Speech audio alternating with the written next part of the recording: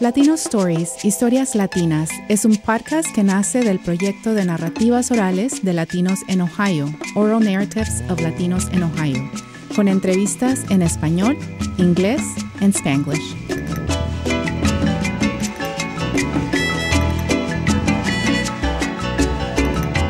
Welcome to Latina and Latino Stories. I'm Elena Fowlis. My guests today are Ellie Watson and Quique Avilés. Today, we will be talking about the film La Mamplesa, An Uprising Remembered, which tells the story of the Mount Pleasant neighborhood in Washington, D.C., and the May 5th, 1991 protest against the police shooting of Daniel Gomez, a young man from El Salvador. Bienvenido a este episodio, Eli y Quique. Thanks so much. So happy to be here. Hey, gracias por tenernos. Can you please introduce yourselves and tell us about your connection with the Mount Pleasant neighborhood in this film? Ellie, why don't you go first? Okay. So I grew up in Mount Pleasant. I have so many memories of a neighborhood that was, really raised me. My mom's an artist, and the house I grew up in felt more like a group house than anything else. And, we grew up on the street, so just memories of hanging out at, block parties. There was always a Latino festival of, knowing the neighbors and people just looking out for one another. And I'll never forget, May 5th, 1991, because I heard the shot and walked up the street. It was a block from my house. And it was a moment that, it was just like my whole sense of reality was sort of shaken, because this was a neighborhood that to me was just just a place I cherished and always felt like everyone was taking care of each other.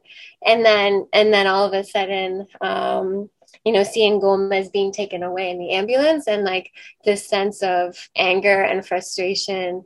And then the next day, having this community being under attack from the police by tear gas. And it just, as a 9-year-old, didn't make sense. It's like, wait 1 second, like the police just shot someone and now we're under attack. And it was a memory that always stuck with me. And so I've known Quique since I was a teenager. He was a mentor of mine. I was part of a group called Spoken Resistance, which gave space for young people to share their mind and speak truth to power. And I think, when we were coming up on the 30th anniversary of the uprisings, it just felt like, walking these streets that have changed so much, this neighborhood that we grew up in, and just realizing how few people knew of this story. And that made me really mad. And so I connected with Quique, and then the process of making this film began. Yeah, I'm Quique Avilés, and I'm a poet and an actor and a troublemaker. And my life is kind of similar to Ellie. I grew up in Mount Pleasant, but I was introduced to Mount Pleasant Street my second week here in 1980. I came here from El Salvador when I was 15 years old, 1980. So my second weekend here, we had to go and do our laundry. And I've been hearing the word Mamplesa, La Mamplesa, La Mamplesa, La Mamplesa in my house for the whole first week. So on that Sunday, I found out what La Mamplesa was. And it's a short street. It's about probably 8 or 9 blocks. And it is, I think, the only place in Washington, D.C., I know it is the only place in Washington, D.C. where people still behave as if they live in a little town, Everyone knows each other. It's a lot of old timers, even people like me that don't live there anymore. I spent at least 2 or 3 days a week, on that street doing, projects and stuff like that. But I was young. It's 1991, so I was probably 15, 20. I was like 22, and I was a staff member at the Latin American Youth Center, and a lot of the kids that participated in the riot were our clients at the Latin American Youth Center, and I knew most of them. So, it was 2 nights of continuous battle with the police. I mean, these were street, fights with bricks and tear gas, and rocks, bottles, Molotov cocktails. A lot of police cars and paddy wagons were burned. Thankfully, the guy that was shot survived, and no police officer was killed.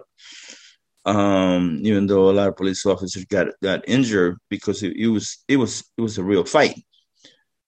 So horses, a helicopter, police in riot gear. I mean, you name it. They threw everything at us, and we fought back.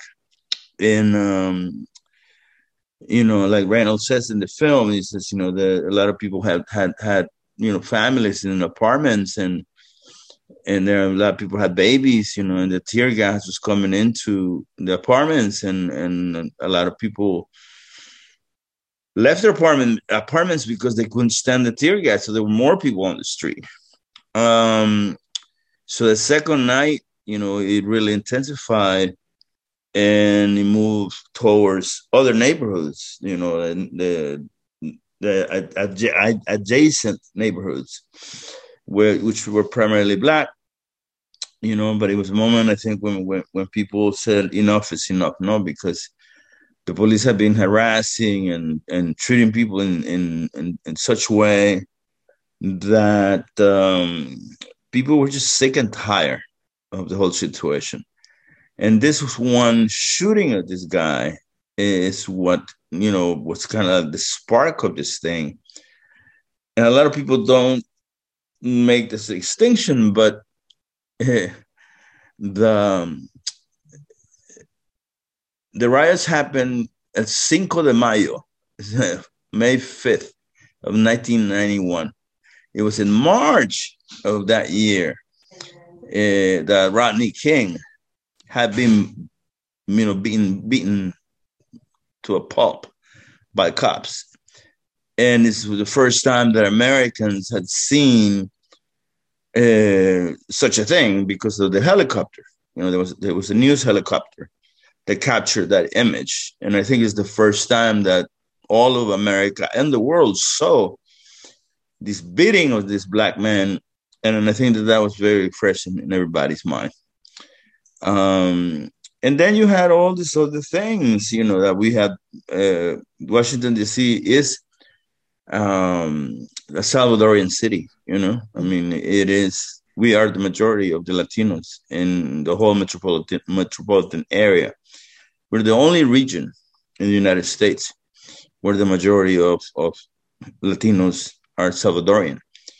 And it's kind of ironic because we fled the Civil War that exploded in 1980. 1991, the riots happened.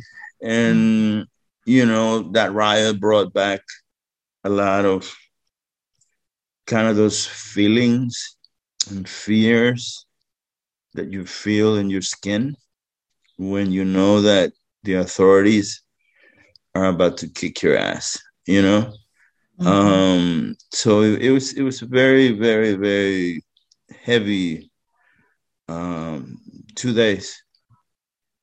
Thank you for mentioning the, I guess, history of the Salvadoran community in this particular town, and the reason why, there was a large number of Salvadoran coming to the U.S. in the first place. Because usually when we think about Latinx immigrants, we typically think of the Mexican communities across the Southwest, in the Puerto Rican and Cuban communities in the north and southeast of the US. But really, there is a significant number of Central Americans that have been establishing themselves in this country and in this neighborhood in particular in DC.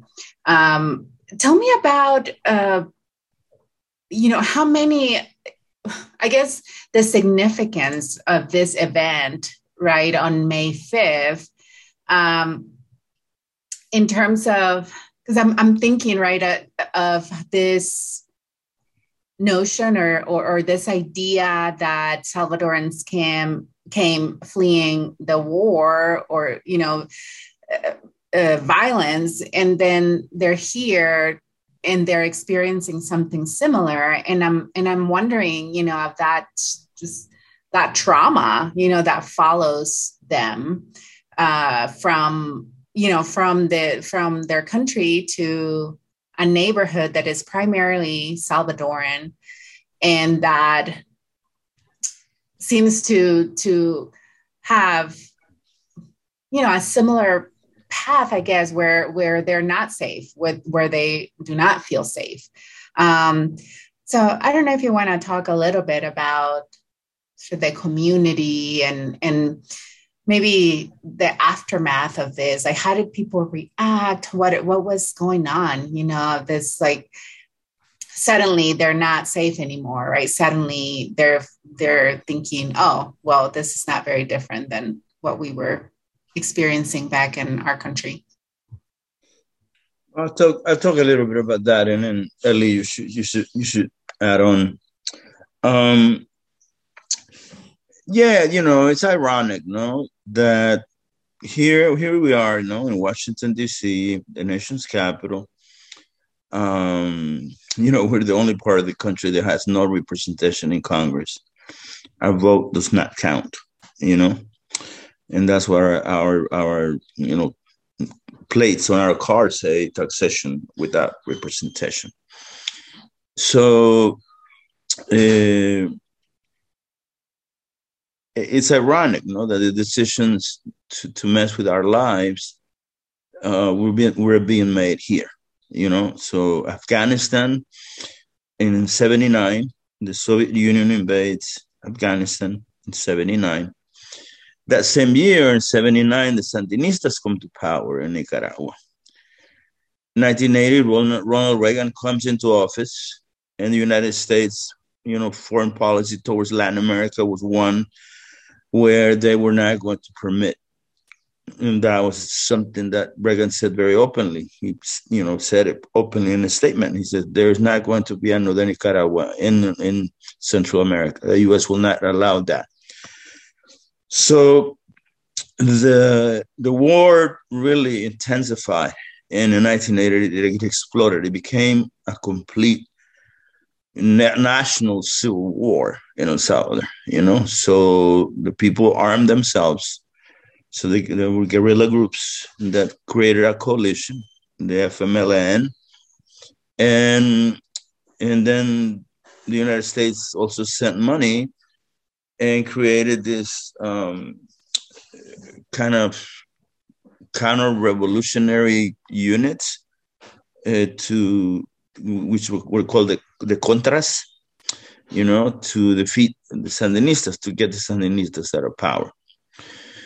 So when the riots happened, you not only had Salvadorians, but you had Nicaraguans, you had Guatemalans, you had Hondurans, you had Chileans who had lived through Pinochet, you had Argentinians, you had Brazilians, you had, all of Latin America through all the whole period, no? It was a period of over 50 years of military dictatorships.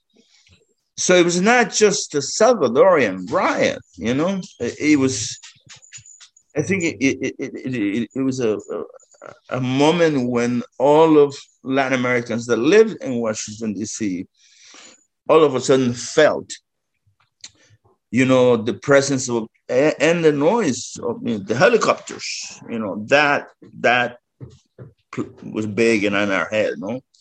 Because we related that to always not to soldiers, and then the weapons, and the tear gas and the gear and the shields, and the batons and the guns and the constant shooting of tear gas.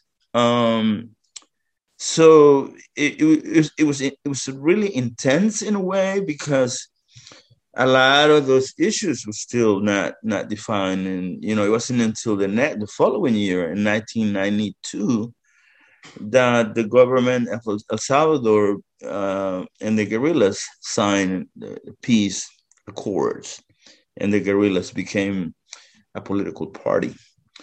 So in that sense, I think it was the riots themselves were a moment where I hate to say this, that we got to relive a kind of a Latin American moment in the United States.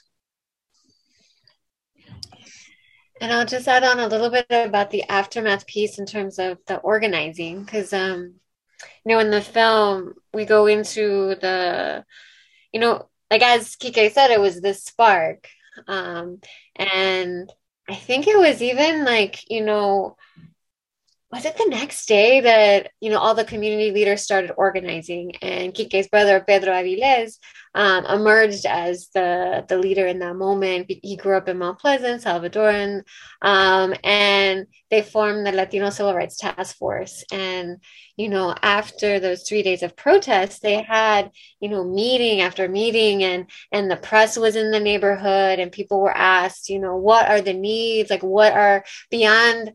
And because it was beyond just being over policed, it was lack of housing, it was lack of bilingual education, it was, there were so many ways that this community that arrived here because of like U.S. intervention, and yet they were here and the resources weren't there to serve them. So I think, through organizing and meetings, and the Human Rights Commission came, they created a document and presented it to the city. And by sector by sector, they went through demands so that the Latino community could really be seen and heard. And I think, on the one hand, I think that did lead to nonprofits getting more money and resources to serve the Latino community. On the other hand, the city went broke, and a lot of those promises were only sort of half met often.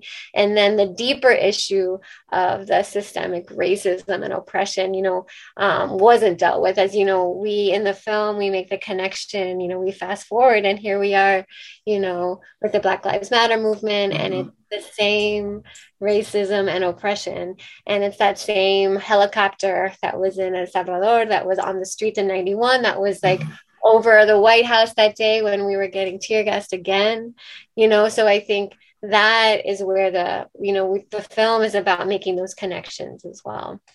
Right. We often talk about, race relations and police brutality. When we talk about that, we often focus on the experiences of Black men, but with this film and what Kike mentioned earlier, the connection with Rodney King and probably the attention that took, right? The focus of that particular moment, right? In a way, made this Washington, D.C. neighborhood not have, enough attention, on the same year. But we know that sadly, right, these two communities, Black and Brown communities, have very similar experiences in terms of, their relationship with police. So I really like what the film is doing and making us think about, how this over policing or targeting certain communities throughout the decades, right, there are some similarities. There are some, structural inequalities that are being, highlighted in connection to this, three different events in history, and how in some ways things have not changed, right? In some ways.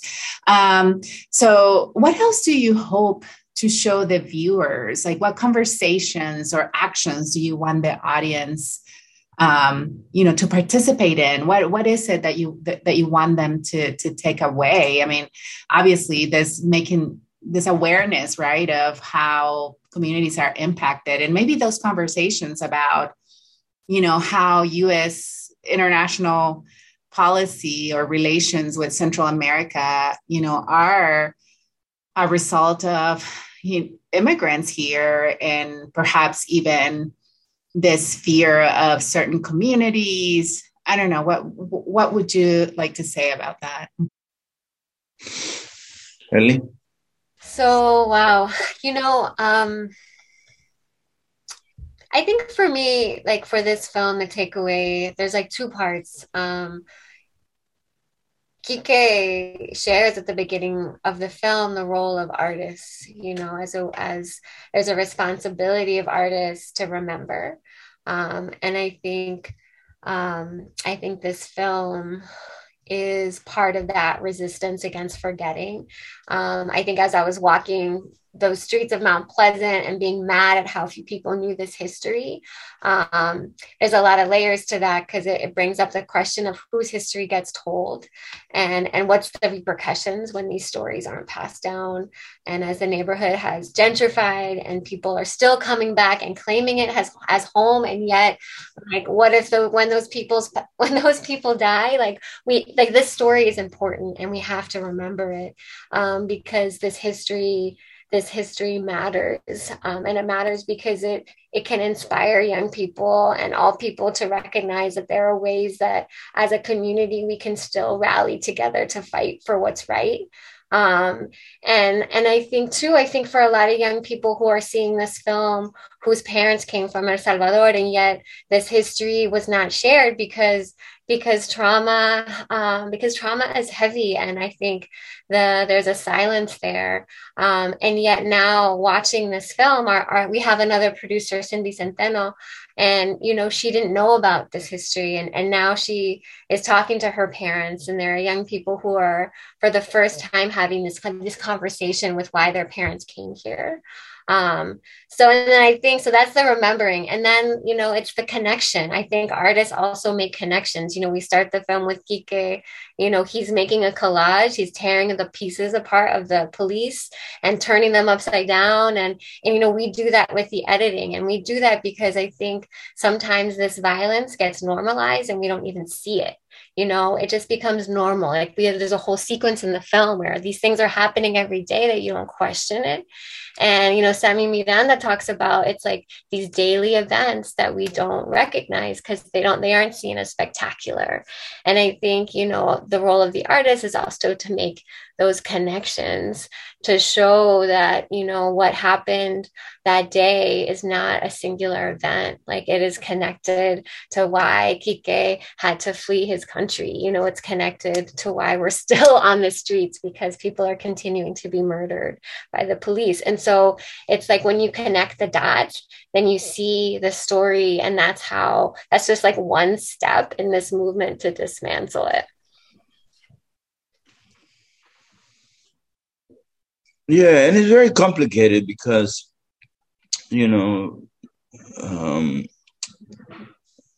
police officers are human beings, just like everybody else.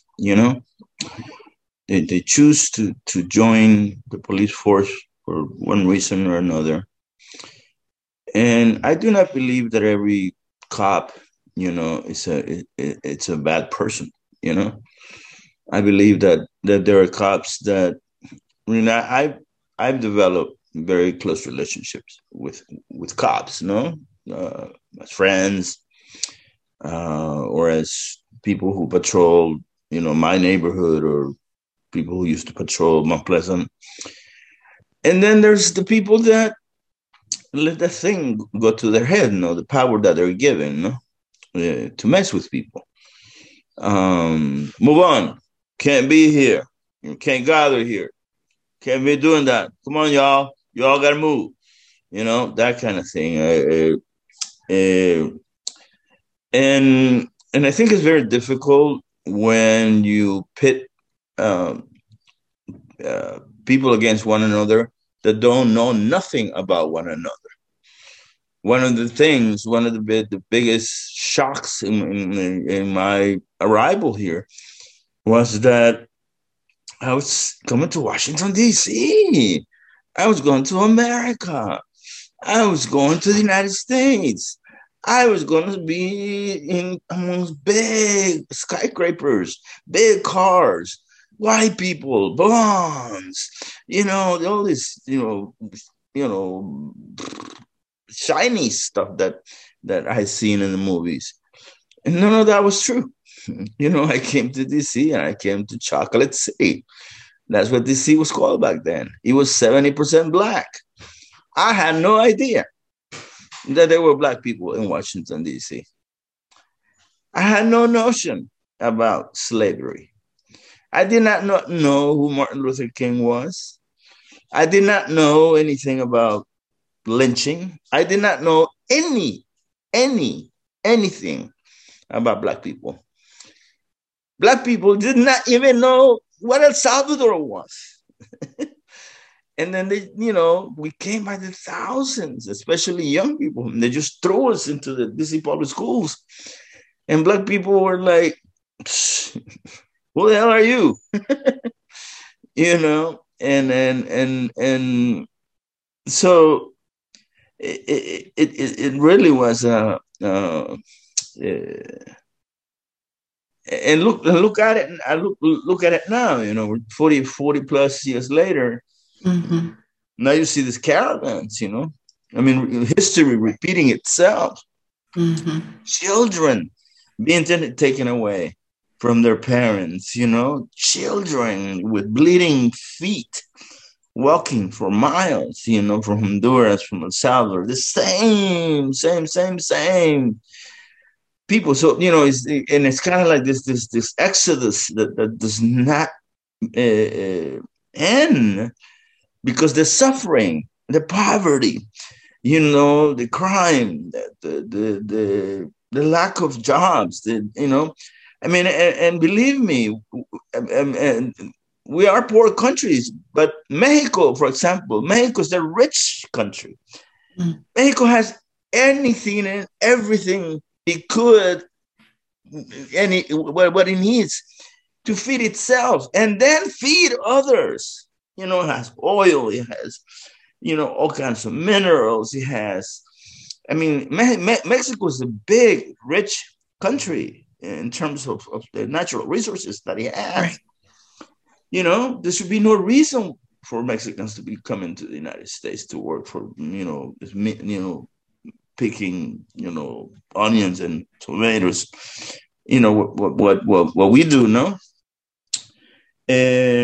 And I think that's part of the problem too, is that when you say the word immigrant, that's the first thing that comes into people's minds, Mexicans, mm-hmm. Right. But no, immigrants are, look at Europe, no? Look at what's happening. Right now in Ukraine, like 5 million people are already left, mm-hmm. because of a war. So this is situations that are created on behalf of others, because there are, I don't know, a sense of greed, a sense of power, a sense of, complete disregard for humanity, and what are we to do, so our job, like Ellie said, is to be the truth tellers, right. To write poems. I think Ellie mentioned on our previous conversation as artists, as memory keepers. Is that what you mentioned, Ellie? Is that what you said? I wanted to make mm-hmm. sure that I got that right. And the film does include many artists and activists from this neighborhood, which is a very unique way, of telling the story of the community. And because it's both storytelling and reflection, you're inviting, the people to think about these events and how they may affect us, or how we are part of that story as well. So talk to us about these decisions, or the decision that you made to include these voices as part of telling the story, and then the way that they, come into the film, sometimes performing, some of their work, which I find very, very powerful. Yeah, I can start. Again, there's multiple reasons for this. On a really simple level, I think poetry and music is entertaining and it draws you in. And, film is really about connecting hearts and feeling, I think, the documentaries that put me to sleep are the ones where it's just like interview after interview and fact after fact. And oh my gosh, I just want to be brought in and feel something. And I think that musicians, poets, like that's what they do. That's their job, So that was on like a simple level, but on a deeper level, we didn't include it in the film, but Lilo, the first time I met him and I asked him the question, like, share your memory when you first came to Lamont Plaza. And he talks about, getting on the 42 bus, getting off at the Lamont Park. And it was the first time that he met other Latinos from different parts of Latin America. So Cubanos and, folks from, Nicaragua. And I think he shared that the music was the way that people started connecting, and I think it also happened, like in the park. It was a way of creating community and claiming public spaces. And I think as I mentioned, the Latino Festival is a huge memory of mine. And every person I talked to about their favorite memories of the neighborhood was that festival. And I think a lot of that is just like connecting and celebrating over music. And, part of the film is really, we focus on how Mount Pleasant became home for people, a home, and a lot of that was the bodegas, and a lot of that was also the music. So I think that was essential to also share and like have the form of the film also have that feeling. Like, so when you see Kike and Lilo in the middle of the street playing, you have that sense of like, and the first time I met Kike, he was out on the street performing. I mean, I think we didn't just decide to push the poets out on the street for the shot. I think it's actually where the art is happening. It's like on the street. I think in another cut too, Kike talks about how it's like the poets and street artists are like the town caller. It's like speaking that truth to anyone and everyone. And then lastly, I think it's that piece of how, what I shared, but I grew up really believing, and my mentors like Kike and our other mentor, Rebecca Rice, it's like the artists were, what I saw was like this essential part of resistance and speaking truth to power, and I think because the film is about this uprising that took place, I think having that element, that thread where you're feeling the poetry and the music kind of distill the message and kind of get at the core of what people were rising up against. And I think through doing that, I think then it's like you're not just like fighting the fight and knocking people down, like you're pulling people into the movement as well. And I think that's an essential part of organizing. It just came to my mind, the importance of, or the juxtaposition of protest, right? Being out on the street and claiming, or pushing for justice, and and then the artist also coming to the street in a different way, maybe perhaps a little more peaceful, but also the impact of that, right? Of coming and sharing their work, perhaps like in the film, grounded on their understanding of social justice as well, right? And then sort of storytelling, combining that. So Kike, you as producer, but also, as part of this film, as an artist in this film, tell me about this, this way of telling the story of La Mamplesa. Mm-hmm. Well, it's funny that it feels like I'm going to film school because we're making Ellie and I were making two films at the same time. So there's a film that we've been working on. It's called 40 Years and Still Running. And it's the story of Salvadorans in Washington, D.C., And Ellie, at the same time, had started working on her film about this particular event, Ours is a little bit more complicated because we're trying to tell the story of 40 years of Salvadorans in D.C. through the voices of artists. So Salvadorian and Salvadoran American dancers, poets, musicians, painters, and also, including the voice of the common folk, the construction workers, the people that cook for a living, the street vendors, and it's been. I'm a writer, I'm a poet, but my thing all my life has been working, doing characters from oral histories. I interview people, and if I talk to people, I meet somebody, and I at a restaurant or a party, and then I hear a conversation, and then I so if there's something that catches my ear, I usually go and say, hey, would you mind telling me more about, what I just overheard, no? And usually that's how I develop relationships with people. And there's something about the magic of a tape recorder. Well, back in the days, cassettes, or a camera. People kind of like, oh wow, I must be important. And the thing is that one of the things that I've learned is that our stories are important. Is that when we use the word history, we tend to think of white men in tights. That's history, and it is, but we're history, And I've always worked with teenagers, no? And I said, look, you guys, you must document whatever it is that you do with your life.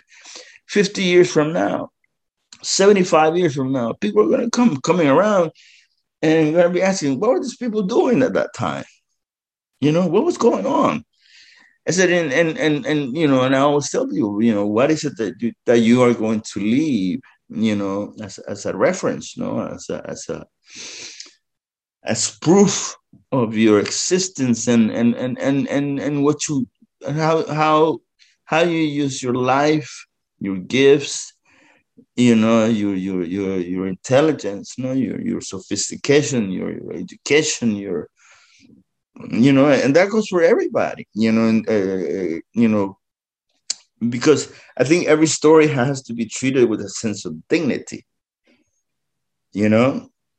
So, for me, it has been a learning process because we're working. I've never worked in a documentary, and we were in the middle of doing this, and then Ellie is doing her thing, and I really, at the beginning, I didn't have any idea that she was making a film. I thought she was just shooting stuff for the hell of shooting. Or I really wasn't quite sure. And then the pandemic came, and Ellie had already shot a lot of her footage that she needed to tell the story, and we had to put ours on hold. So now.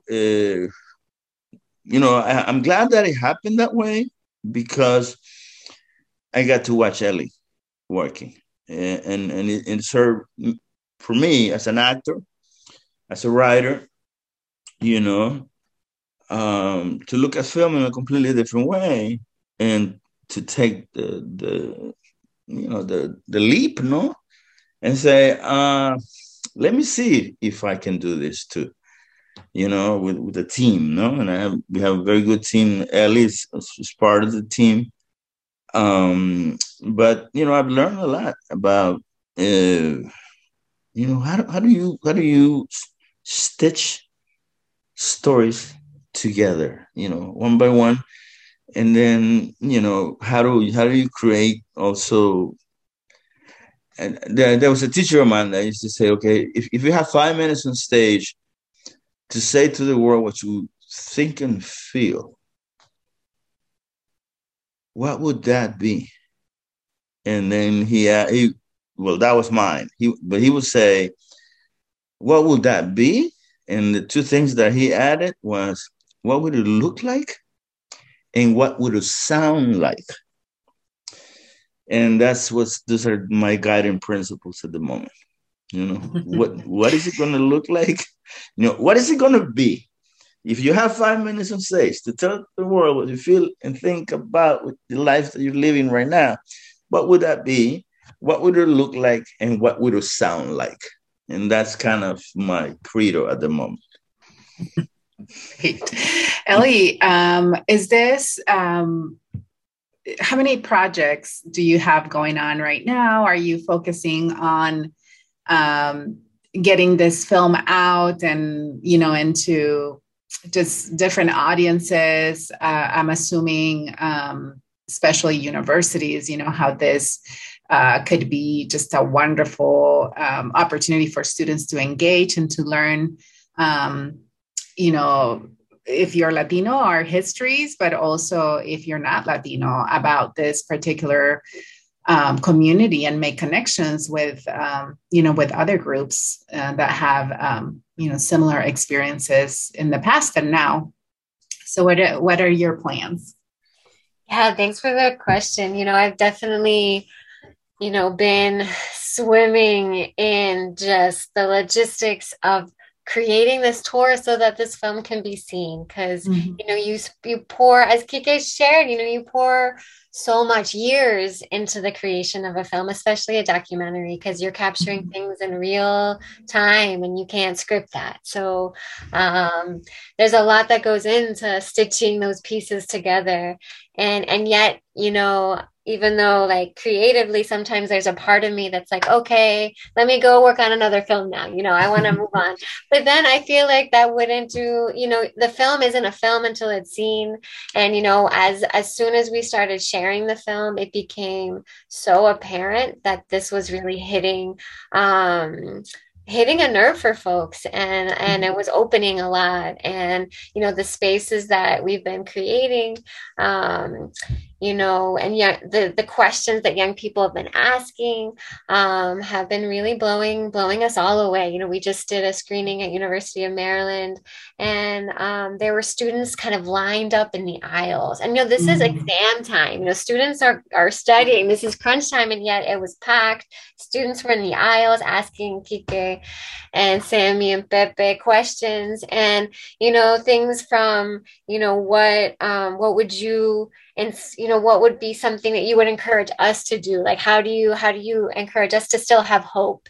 There were Salvadoran students who were connecting it to their history. There were Black students who were connecting it to their history. There were white. I mean, it was really like there was a lot of connections and a lot of, spaces of like, for lack of a better word, like healing, as well, and I think, by witnessing that as a filmmaker, it kind of gives me the energy to continue the work, and it's hard work to continue to push it out so that, we are continuing to screen it and it stays alive. So we are sharing it at colleges, but we're also writing grants so that we can continue to share it in spaces that don't have funding, but who still like really deserve to see this film and engage with it. So we're trying to just, spend the next year kind of continuing to have these kinds of conversations with folks. Yeah. And I think Kike and Sammy and Lilo, I think we're also doing workshops. So it's watch the film, talk about it, and then like create something. Like it's your turn to share your story. Because as Kike just said, it's like, that's really the message. It's like your story really matters. Right. Well, Kike and Ellie, thank you so much for this conversation. Congratulations on this work, and I plan to use the film in my classes for sure. And anybody listening, I will put down some more information, but quickly they can find the website lamamplesa.com, correct? LaMamplesafilm.com. Film. Okay, .com.